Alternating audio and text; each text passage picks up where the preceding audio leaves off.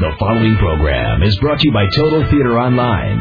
The views expressed do not necessarily represent those of the staff or management of WGBB. You're listening to the station that serves your community, 1240 WGBB. And now it's time for Dave's Gone By with David Lefkowitz.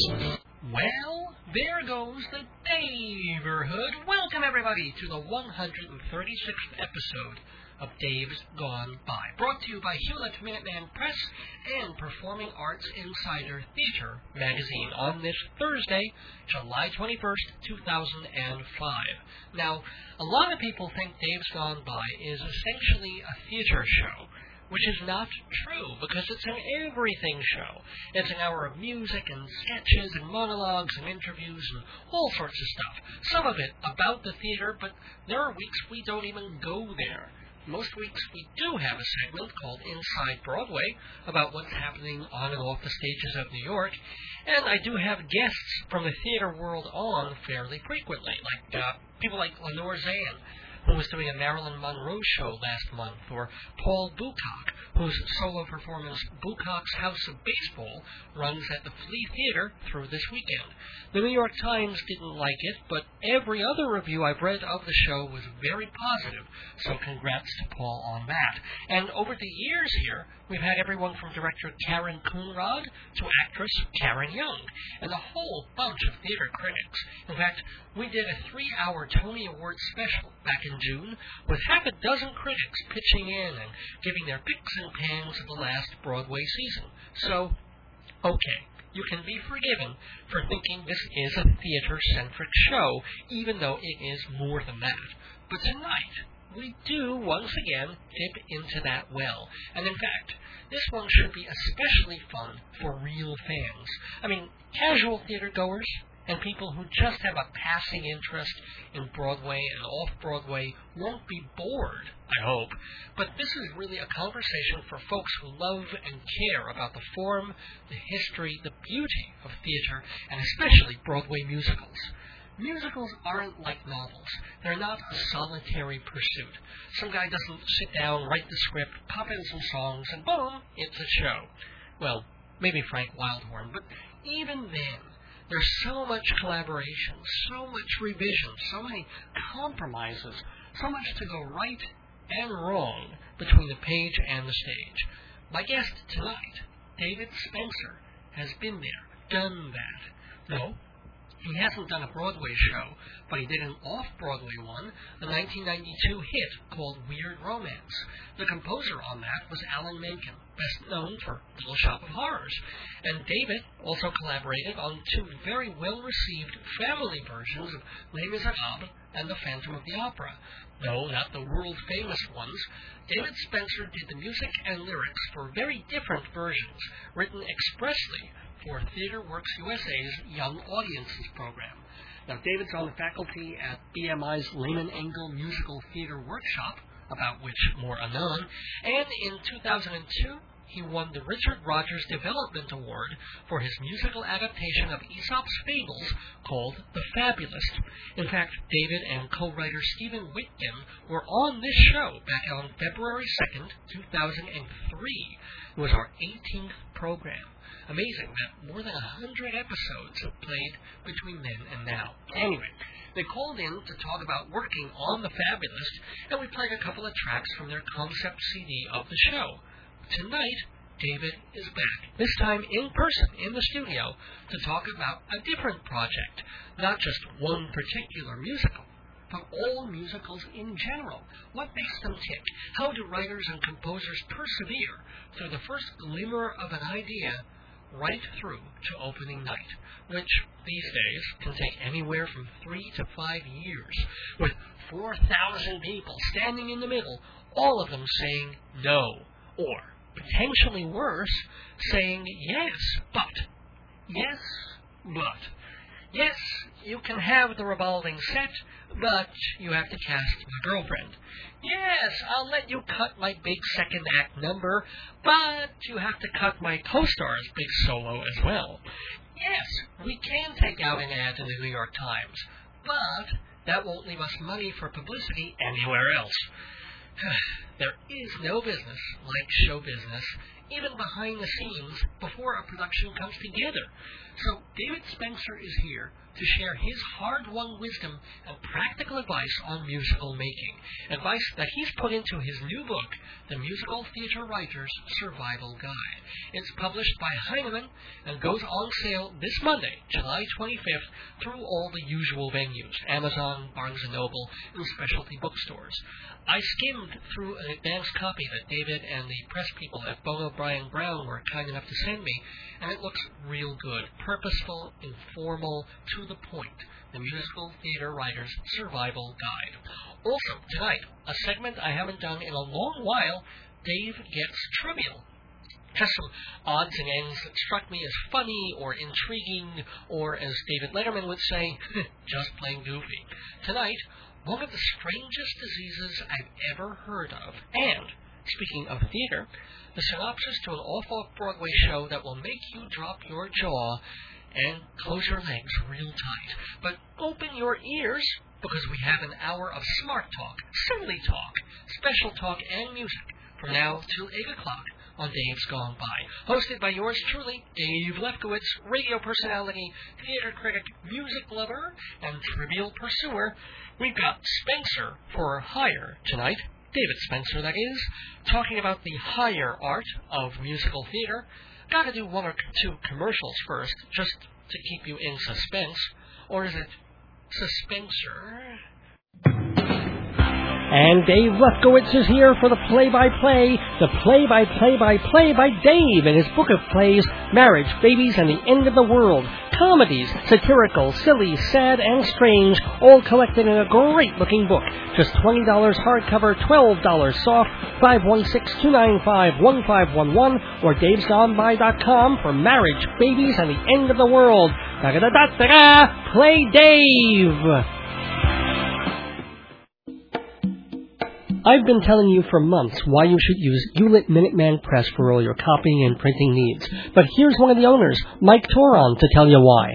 Hi, how you doing? At Minuteman Press, our ultimate goal is service. We are your best source for the most complete line of printed products. You can check us out on the web at www.hewlett.minutemanpress.com. Do you believe in Pod?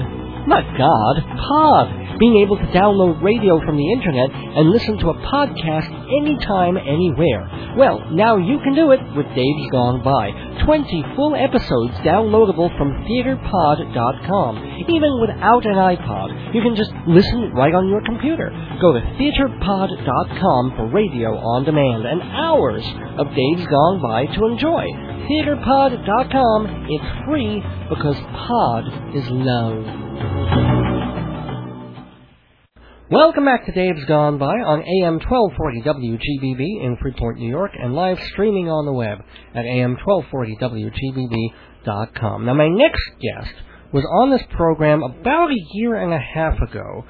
We spoke to him when he had a show called The Fabulist going on, and he was working on that piece, and he's worked on a bunch of musical theater pieces, including probably his best-known Weird Romance, but he also has done a musical of The Apprenticeship of Dougie Kravitz that we may or may not see in the future, and also some shows for family audiences.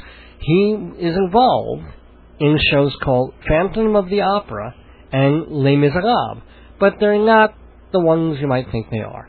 But anyway, he has many years of experience in writing and working on musical theater, and he's put that all together in a book about how to and how not to do the things to avoid when you are creating musical theater, both in artistic terms, when you're writing lyrics or when you're trying to compose music, what you do with a collaborator, and also dealing with producers and managers, and then everything from the very beginning, the kernel of an idea for a show, all the way to, oh my gosh, what if they really want to produce the show in a big way? Now, the book is called The Musical Theater Writer's Survival Guide, and the fella is David Spencer, and David Spencer is with us here in the Daverhood. Hello, David. Hello. Welcome back. How are you? I'm all right. How you doing? I'm good.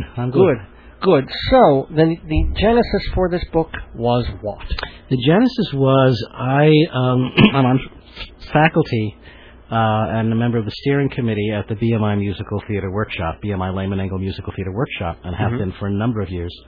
Actually started there way back when Lehman was still alive and teaching, and eventually I was asked to be on the committee and subsequently on the faculty. Actually, sorry to make you detour, but why don't you give a very brief picture for our listener? Who was Lehman Engel? Lehman Engel was known as the Dean of Broadway Musical Theater musical directors, and he conducted I don't know how many shows, probably dozens over a career that started, I think, in the 30s.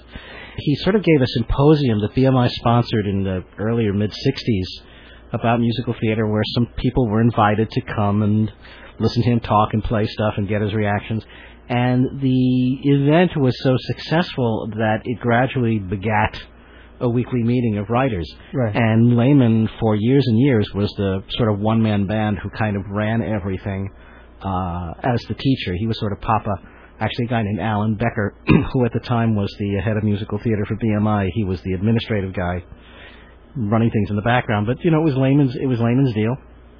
And then when Lehman died, which was 1984-ish, something like that, 2 or 82 maybe, then there was kind of a bunch of flurrying and scurrying, trying to figure out how the workshop would continue.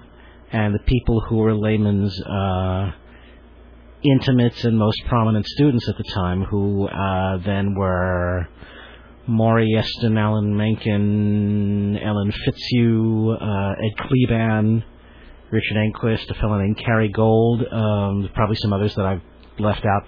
But they kind of hunkered down and tried to figure out how to keep the workshop going. So they decided not to have a one-man band operation, and they split up the classes among several instructors. And it took a couple of years for it to shake down into a new and actually much improved and much more effective system. Oh, cool. And by the way, people who are interested in all this and are curious about this can also... There was a musical made about this whole workshop, a wonderful. It's a really good musical, and it's kind of fun. It was called A Class Act. It was really about Ed Kleban. It was highly fictionalized in numerous aspects. One of the funniest was that it opens up with Lehman Engel at Ed's memorial at the Shubert Theater, when in fact Ed died first. And it was and Ed never had a memorial at the Shubert Theater. His memorial was at the Public. Ironically, it was Ed who used his muscle as co-author of a chorus line to make sure that Lehman would have his memorial at the Shubert Theater. Gosh, that is more fiction than I thought. Well, also it's a lovely musical, though. Also, the little scenes in the class, they show people being kind of very competitive, and it really isn't that. In fact, it's very much a supportive community. I am co-moderator of the second year with Pat Cook and Rick Fryer, and I also moderate and put together the master classes. The regular songwriting classes, you know, people bring in individual songs and get feedback as they're working on a project. The master classes, certain projects are developed to a point where bringing in individual songs isn't as helpful anymore, and you really need to present a chunk of material, you know, so the thing can be perceived in a larger context. And so we select projects that we think are worthy or well-developed, or both. Have there been any musicals, say, that people would know of in the last few years that went through this process? The master classes, that's a little too soon, because those are only about 3 years old. But in terms of musicals, yeah, Avenue Q, for one thing. And then those are the guys who did the foreword for your book. Yes, indeed. Yes, indeed. Nice little segue there. And Jeff Marks and Bobby Lopez. Their success was unusually meteoric. It usually doesn't happen quite that fast, but they went through the program, and, you know, and it's a wonderful musical. Really relied on the class, though, as the foreword says. And it's really interesting, you know, that they paid that much attention, and it was certainly not the only thing by any means. They are very talented guys, but they will freely admit, and have done publicly, that the workshop was a huge help to them. Now, I assume the workshop informed your writing of this book. It did. I just wanted to finish up the master class thing. The master class is how that works. I kind of moderate like Charlie Rose, although I talk less, and we bring in masters to essentially listen and comment. So it really is a master class, and we invite the workshop members to participate as an audience, really. And we've had Stephen Sondheim was the last one.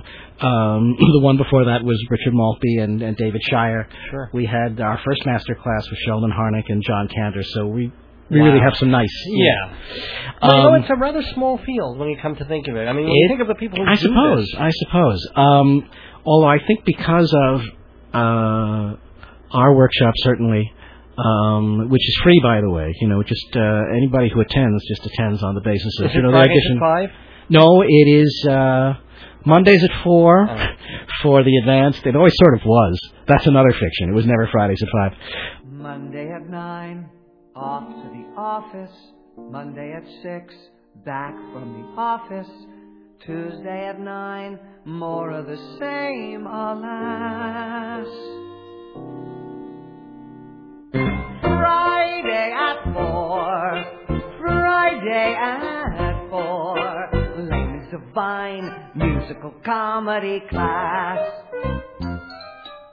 Monday at 10, called my composer. Thursday at 6, found my composer. Friday at 3, yes, I'll be there to play.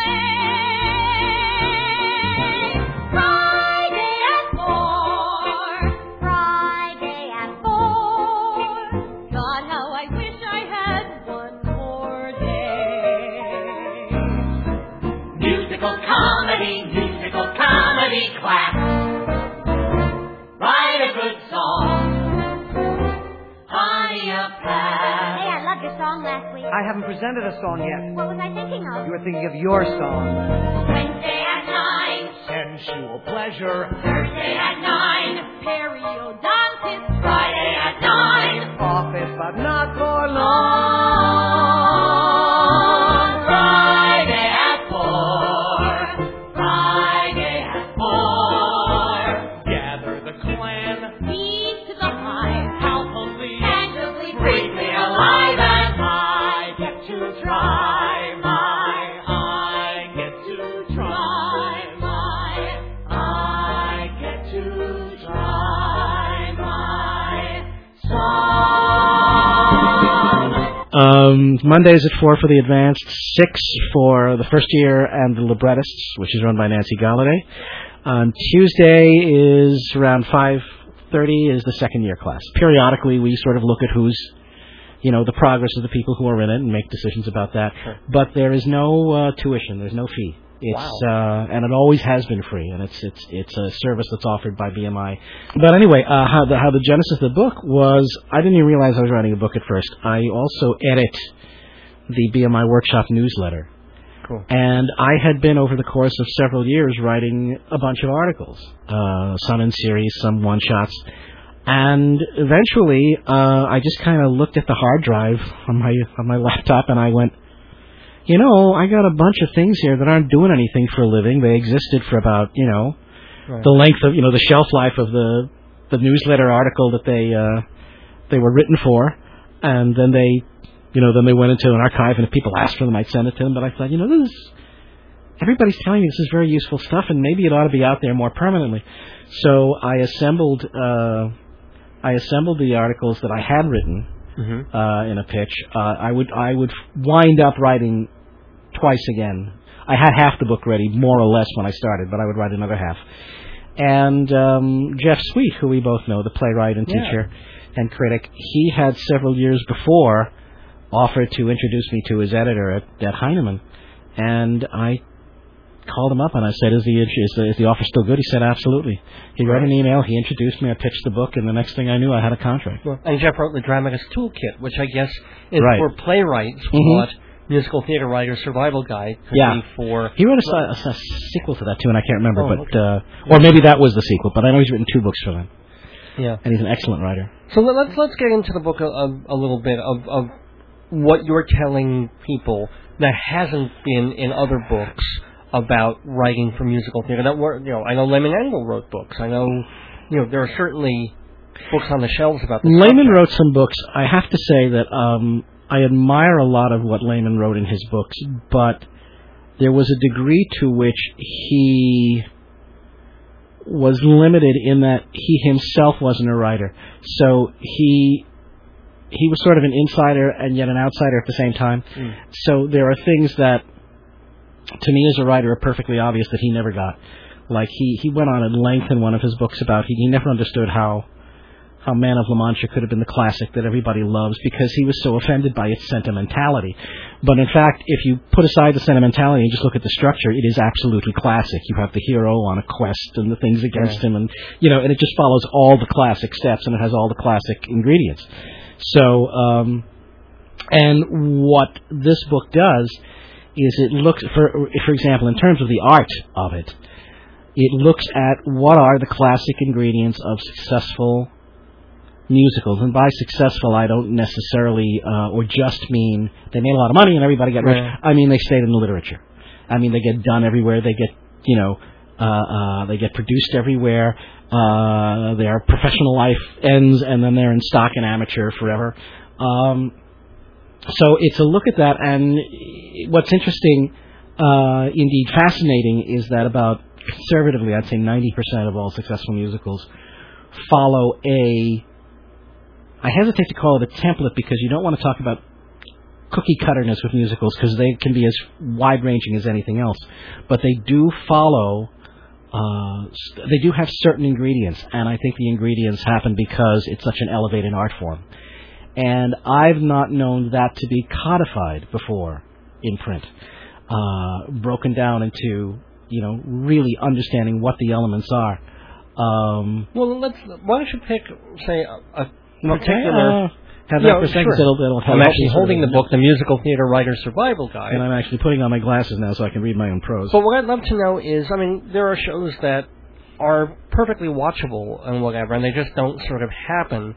And then there are others that, as you say, are classics. I'd love for you to define how one show really hits and becomes special, and then you have, say, a Frank Wildhorn show that seems to...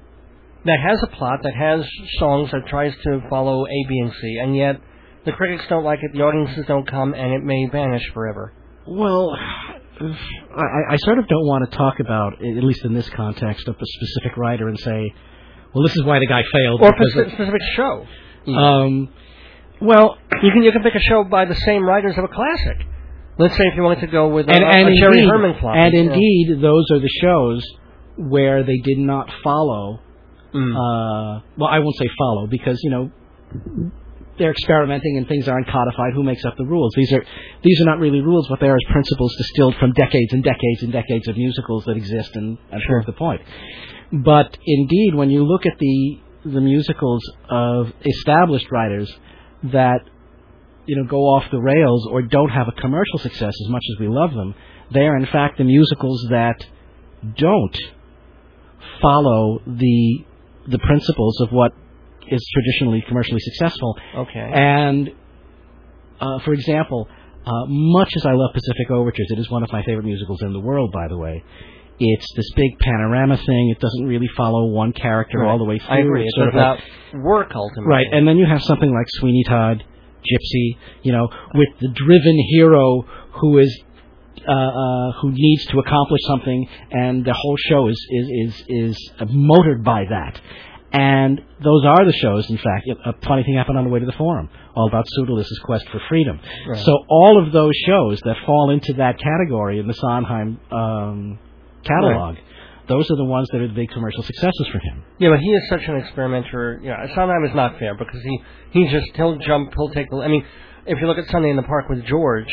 the first act it's is one an of the greatest extraordinary show. Ever, but and by the way, follow. Nobody says that those musicals weren't necessary. In fact, I don't think there's probably not a Sondheim musical that we're not all the better for, and haven't somehow been able to draw something from stylistically like Company or Follies. Or I remember reading a very convincing essay by. I can't remember his name. Martin Gottfried, who said that he thought that Pacific Overtures was even more pervasive in influence on the musical theater than A Chorus Line. And in fact, they were in the same season, so they probably didn't cross-pollinate. But I think he's right. I certainly don't mean to cast those musicals in any kind of a diminished light. What I am saying, though, is that for a writer who is not established, who is looking to get a show on, get it produced, have some kind of longevity, have it be attractive to producers, critics, audiences, to have the best possible shot at that. Then I think the more you have, for example, the hero who's on a quest, who drives the show. Mm-hmm. That's one thing. Let me get to the others here. But then again, lots of flop shows have had that. Well, they have that, but there are other things too. You also have to be character-driven as opposed to plot-driven. Okay. You also need to have supporting characters that are not only interesting but functional. In other words, if they're there for a reason. Okay. You also need not to drop the plot tension. There are musicals where the hero goes away, and then other things happen, and you just lose whatever is driving the show. That happens. Somebody very smart once said, when your main character leaves the stage, the other characters better be worried about him. That's very good. You want conflict subsequently that kicks in early and doesn't resolve until the end. Okay. You also have to set up what are called your permissions. In other words, permission to be funny, permission to be dramatic, permission to do whatever, permission to follow a dramatic theme, just so you have a lens by which the audience perceives everything. This is really important because, for example, in a straight play, you can take a while to introduce where you're going, because people come on, they talk in dialogue, even if it's stylized, it's some kind of emulation of real time. But a musical is compressed. Uh-huh. And in compression, there's a kind of speed. And in that speed comes a heightened kind of storytelling, and so the audience expectations are sped up subsequently. And so you have to be very, very clear right at the top what you're doing, what you're going to explore for the evening, because that's what the audience is prepared to follow. And if that is not clear, as so many of the musicals you're talking about that are watchable but they just don't happen, I would say 50% of the time or more, it's because the permissions aren't set up properly, and so you don't know exactly what ride you're on. For example, one of the most famous stories, which I'm sure you know and have probably even referred to, is What Happened Out of Town with Funny Thing Happened on the Way to the Forum, when they talked about, they opened up with this lilting little melody called Love is in the Air. The audience was baffled. And then Jerome Robbins came in and said, well, you have to give the audience permission to laugh. Subsequently, Comedy Tonight. Right. They popped that song, and suddenly it was this, they were laughing immediately, and boom. Yeah, I mean, that's the most classic and simple example, but there are others that are more complex. But it's still about setting up the path so that the audience doesn't have to figure out. For example, I can think of a musical I won't name right now, but it's a musical I admire a great deal. But you don't know at the top exactly who your hero is. And so you spend like the first half hour just kind of getting a panorama of characters, and then you go, oh, that's whose story it is. Now I know what ride I'm on, but I'm too late. Well, that could be Oklahoma, actually, but yeah. So those are the things that the book goes into. The book also goes into what you need to keep in mind when you are collaborating. The principles and steps for keeping a collaboration healthy. The importance of, I mean, it sounds very simple, but it's amazing the kind of things that can flummox open communication, because we're doing something that's so personal, and because we feel exposed, and because, you can feel threatened, and there's all kinds of pressures that come on you, and you don't quite know how to balance them, and you could find yourself doing something to threaten a collaboration without even meaning to. Don't set up a meeting, that's going to be about the fate of your show somewhere without discussing it with your collaborators. Don't give out a CD without discussing, I mean, I actually know of an example where this happened, where somebody had arranged a reading primarily for the benefit of producer X, and his collaborator decided to invite producer Y along too. And that was just... Well, producer X didn't expect anybody else to be there, so that kind of stuff. Yeah. I also talk about how you try to find the best possible director for your show. It's so important to really, really, really listen to what they say at the first meeting, because generally the director who will not ultimately work for you will give you a clue right at the top. And it's not because he's a bad guy or a bad woman or insincere or anything like that, but other than acting, directing is perhaps the most instinctive and impulsive of the theatrical arts, because no matter how much preparation the director does before he walks into the rehearsal room, he also has to react to all those elements, spontaneously, as he's sort of traffic managing and combining and all of that. And so at your meeting, too, when he's reacting to you, that's a fairly accurate barometer of the directorial instincts at play.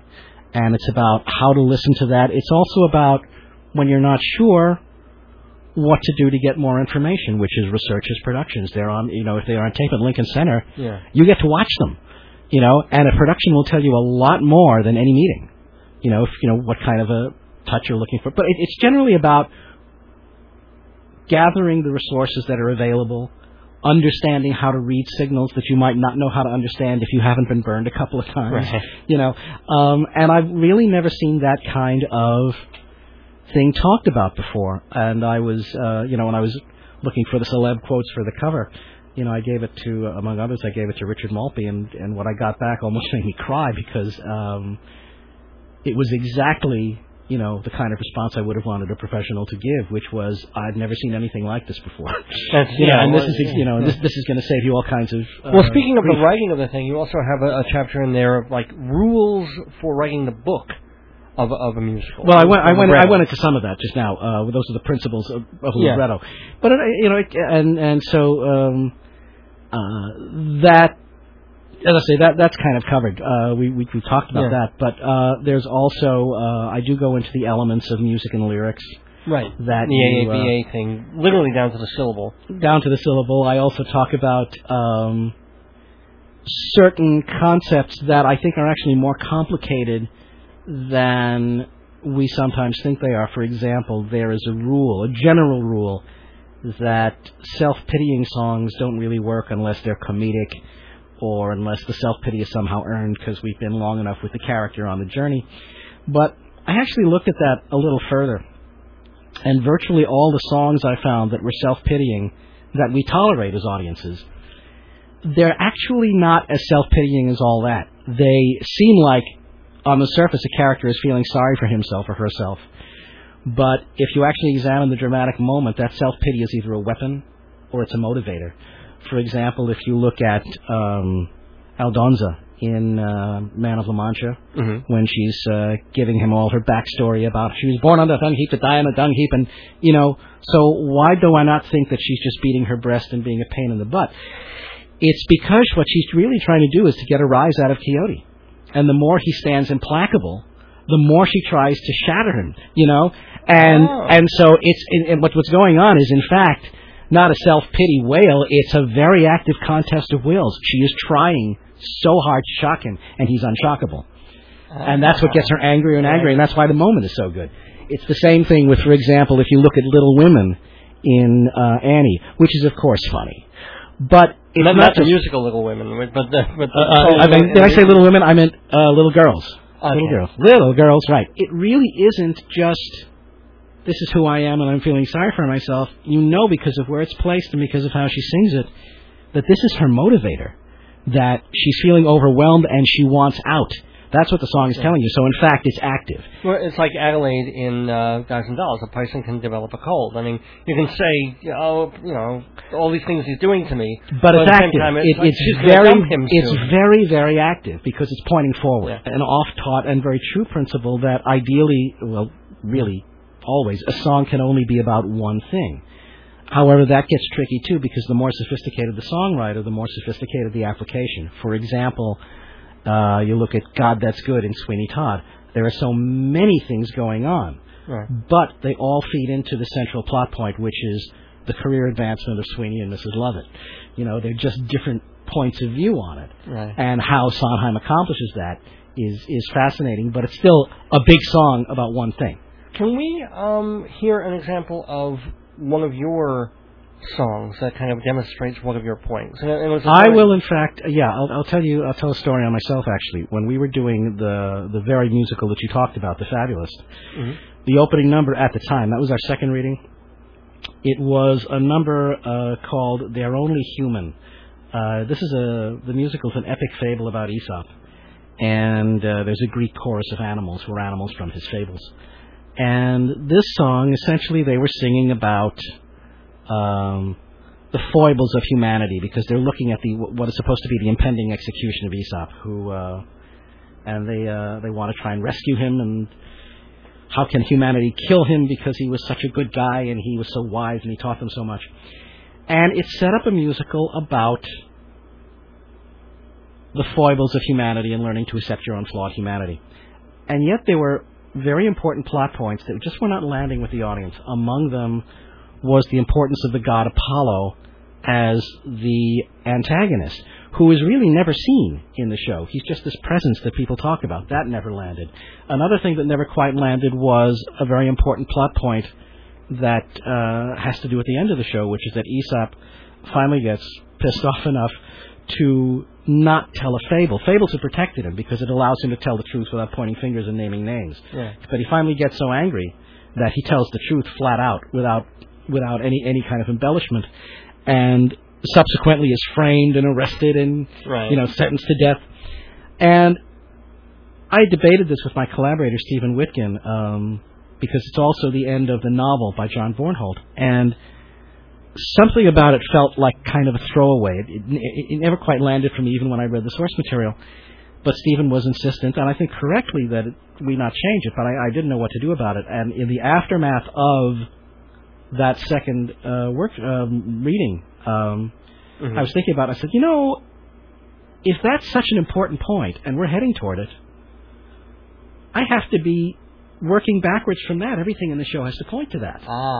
So I kind of did a backwards tracking, and I said, oh my God, it's the wrong opening number. And if it's the wrong opening number, it's the wrong dramatic theme. And I called Stephen, and I said, you know what? This is not a show about learning to accept your own flawed humanity. This is a show about the truth. How you tell it, to whom, to what consequence, what happens if you forget to do it tactfully. And once I understood that, then I understood about setting up other things like the god Apollo. And so all of that stuff was front-loaded in the new opening number, which I have for you, and you will see how it completely changed.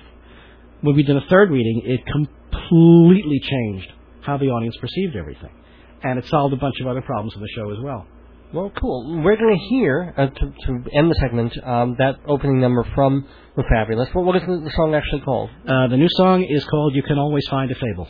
You can always find a fable, and you can find not only a fable, but several fables and lots of really good and constructive and practical advice in the Musical Theater Writer's Survival Guide, written by David Spencer, Spencer, if you're looking for it. As I said, it has a foreword by Robert Lopez and Jeff Marks, who co-created Avenue Q. It's from Heinemann Books and available all the usual book places.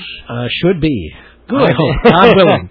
Yeah, and also online and stuff. I mean, do you have a website of your own? Or there is a website. I have my drama critic website, which is www.ilsay.com. That's spelled AISLESAY.com. There's a page for the book off of ILSay, so you go to ilsay.com and then type in NY- guide, GUIDE, capital letters, HTML, small letters.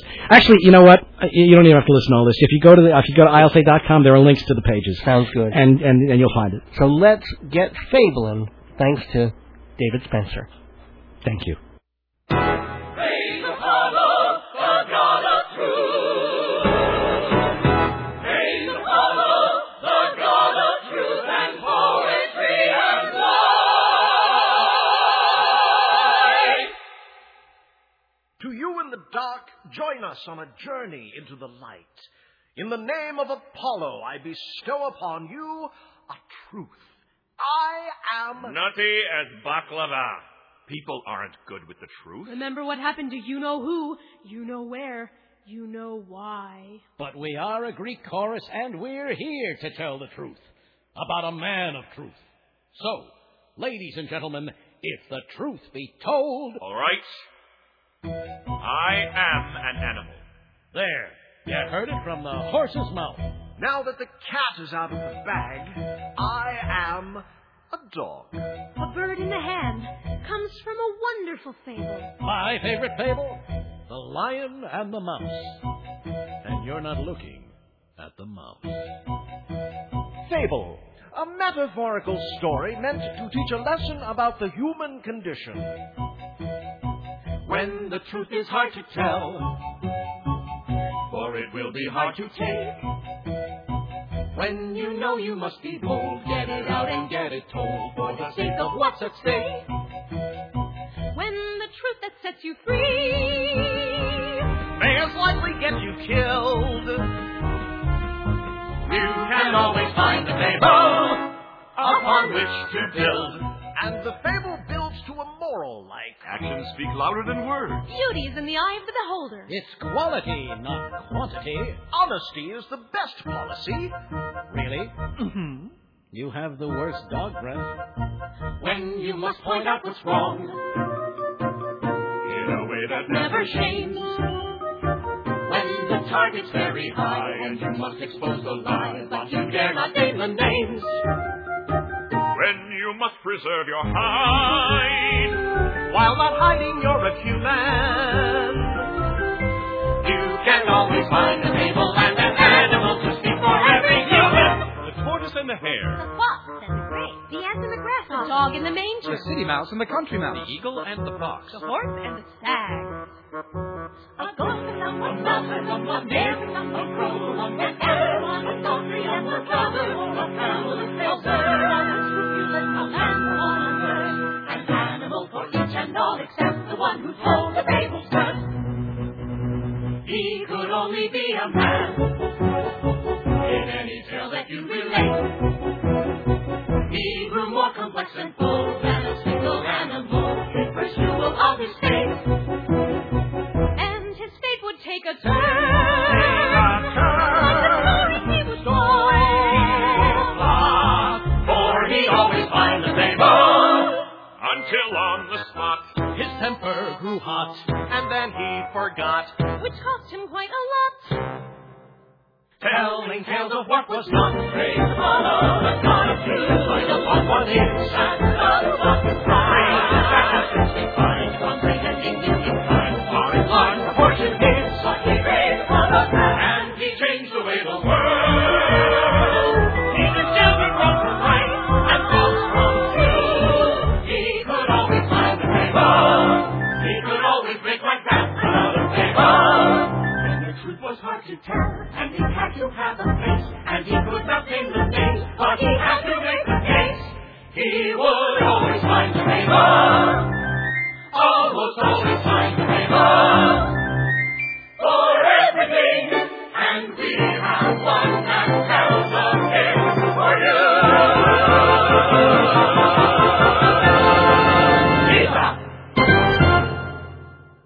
If I were a rich man. If I were a rich man, I could do the Dave's Gone By show for years and years and never have to worry about money. But that's not the way things have worked out. So, I need your help. You can help me by helping yourself by advertising or sponsoring segments on Dave's Gone By. It's easy, it's cheap. Just go to davesgoneby.com and see the rate card, davesgoneby.com, and bring your message to my listeners and make us both rich. Big tall house with the roof. Okay, listen to me. No, I mean, listen to me on compact disc, where bunches of past episodes of Dave's Gone By are yours to hear over and over again. Comedy sketches like the Baghdad elections and Handyman Yoni, guests like Neil Sedaka and Karen Grasley, puns, politics, and punchlines, all just $14 a disc, shipping included. Visit davesgoneby.com for all the details, or call 516-295-1511 for me on CD. What's playing on Broadway? I'll tell you what's playing on Broadway, and I'll do it by checking Performing Arts Insider. Off-Broadway, off-Broadway, off-Broadway. You keep adding offs, they'll keep adding listings. Who's in the cast? What's it about? Is it good? Can you bring the kids? Performing Arts Insider is the theater guide. Call 516-295-1511, 516-295-1511, or go to TotalTheater.com and click on Performing Arts Insider. Hi, this is David Spencer, author of the new book, The Musical Theater Writer's Survival Guide, and you are listening to Dave's Gone By. Dave gets trivial. Dave gets trivial. Welcome back to Dave's Gone By. Time for a segment I haven't done in ages, but I kind of miss. It's called Dave Gets Trivial. Sometimes it's where I get interested in a subject and dig up a little research on it to share with all of you. Other times, I just come across some weird or goofy bit of trivia, and I've got no other place to talk about it, so here's as good as any. First, we get trivial with illness. What could be more fun than making fun of the sick? But I discovered the most amazing disease. Well, I shouldn't say I discovered it. I've uncovered it. I've noticed its existence, and now I'm going to share it with you. Come close to the speaker. Don't worry, it's not catching. My wife and I were surfing a medical website because her aunt has been in the hospital, and we wish Aunt Helen a speedy recovery, by the way, but we were researching stuff about her condition when we came across this huge list of aches and ailments, everything from bronchial to venereal to inguinal to the common cold. And one of the sicknesses on this list I'd never heard of before. It's quite rare, it's quite serious, but you wouldn't necessarily know that from the name, MSUD, MSUD, which stands for, and I am not kidding, maple syrup urine disease. Let us digest that for a moment. Or, not, wrong word. Maple syrup urine disease and its corollary, intermittent maple syrup urine disease. It has to do with an inability to metabolize amino acids, and it's actually deadly if untreated in newborns and infants. The name comes from the fact that a telltale sign of MSUD is the baby's pee smells like maple syrup. I don't know. Anybody going into a bathroom after I've used it probably thinks that I have Armenian death camp poop disease, but we won't go there. Instead, we'll go to our next trivial pursuit, courtesy of one of the theatrical fringe festivals happening in New York this summer. Now, you're always going to find funny titles and zany plots in fringe festivals. That's part of their appeal. They're going to showcase stuff you wouldn't imagine on a Broadway stage. Granted, Urinetown made the leap from fringe to a 2-year Broadway run, but it's still unlikely that 42nd Street will get some of the shows in this year's New York International Fringe Festival. Stuff like A Lesbian in the Pantry, The Monster Under My Bed Drank My Vodka, and, here's the longest title of the festival, Sex with Jake Gyllenhaal and Other Fables of the Northeast Corridor. Actually, it's a pretty tame crop of shows and titles this time around.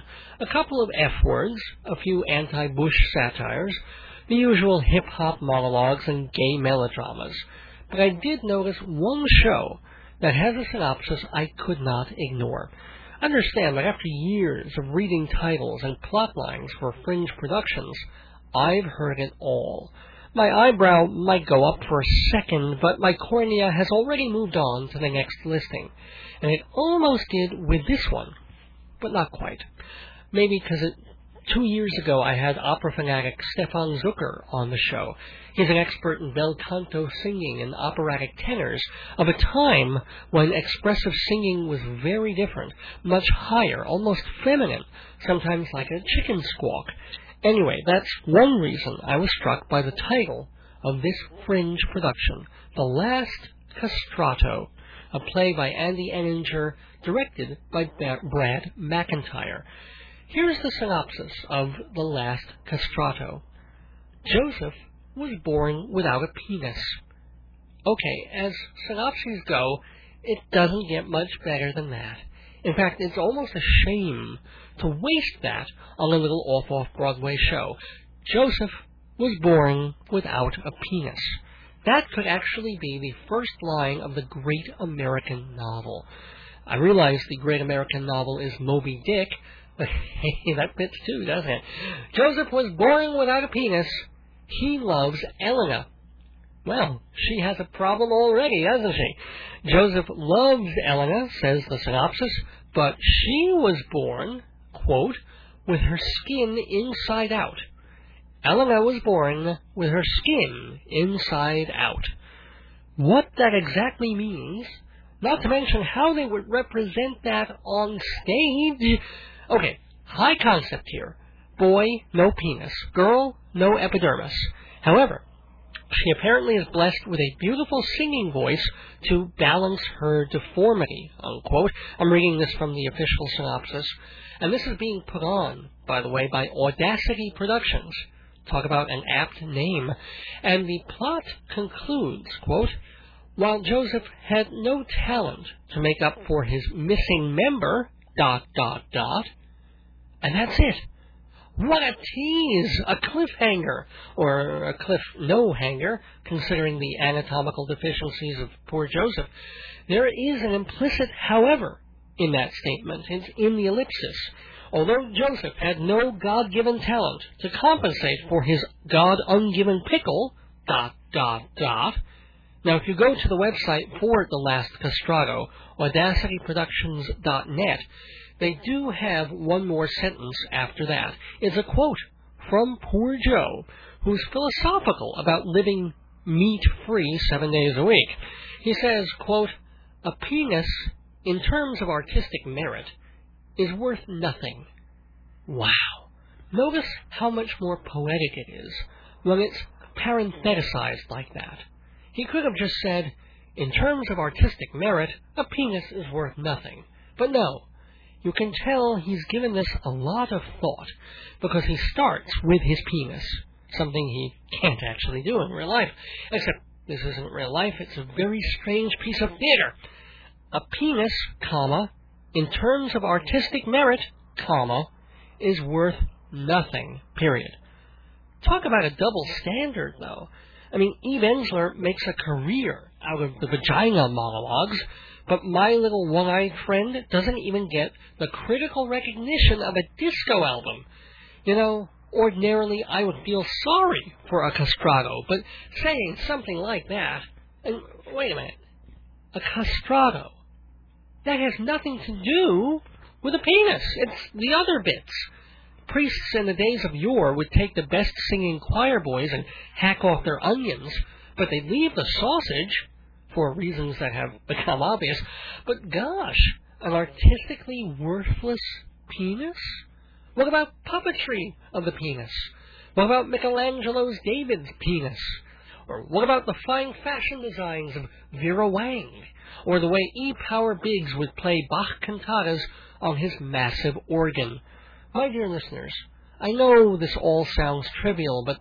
oh, wait a minute. This segment is trivial. It's called Dave Gets Trivial. Sorry, I got a little worked up over the whole castration thing.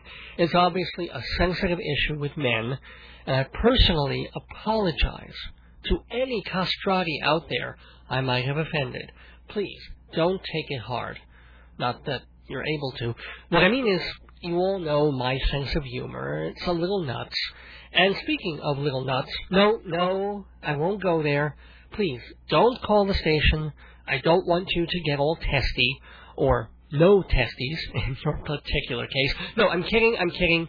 If management thinks I'm offending people here, I will get sacked, which would probably make you jealous since you don't have sacks of your own. But seriously, if I lose this job, I'll have to sell the family jewels. And, let's go to commercial.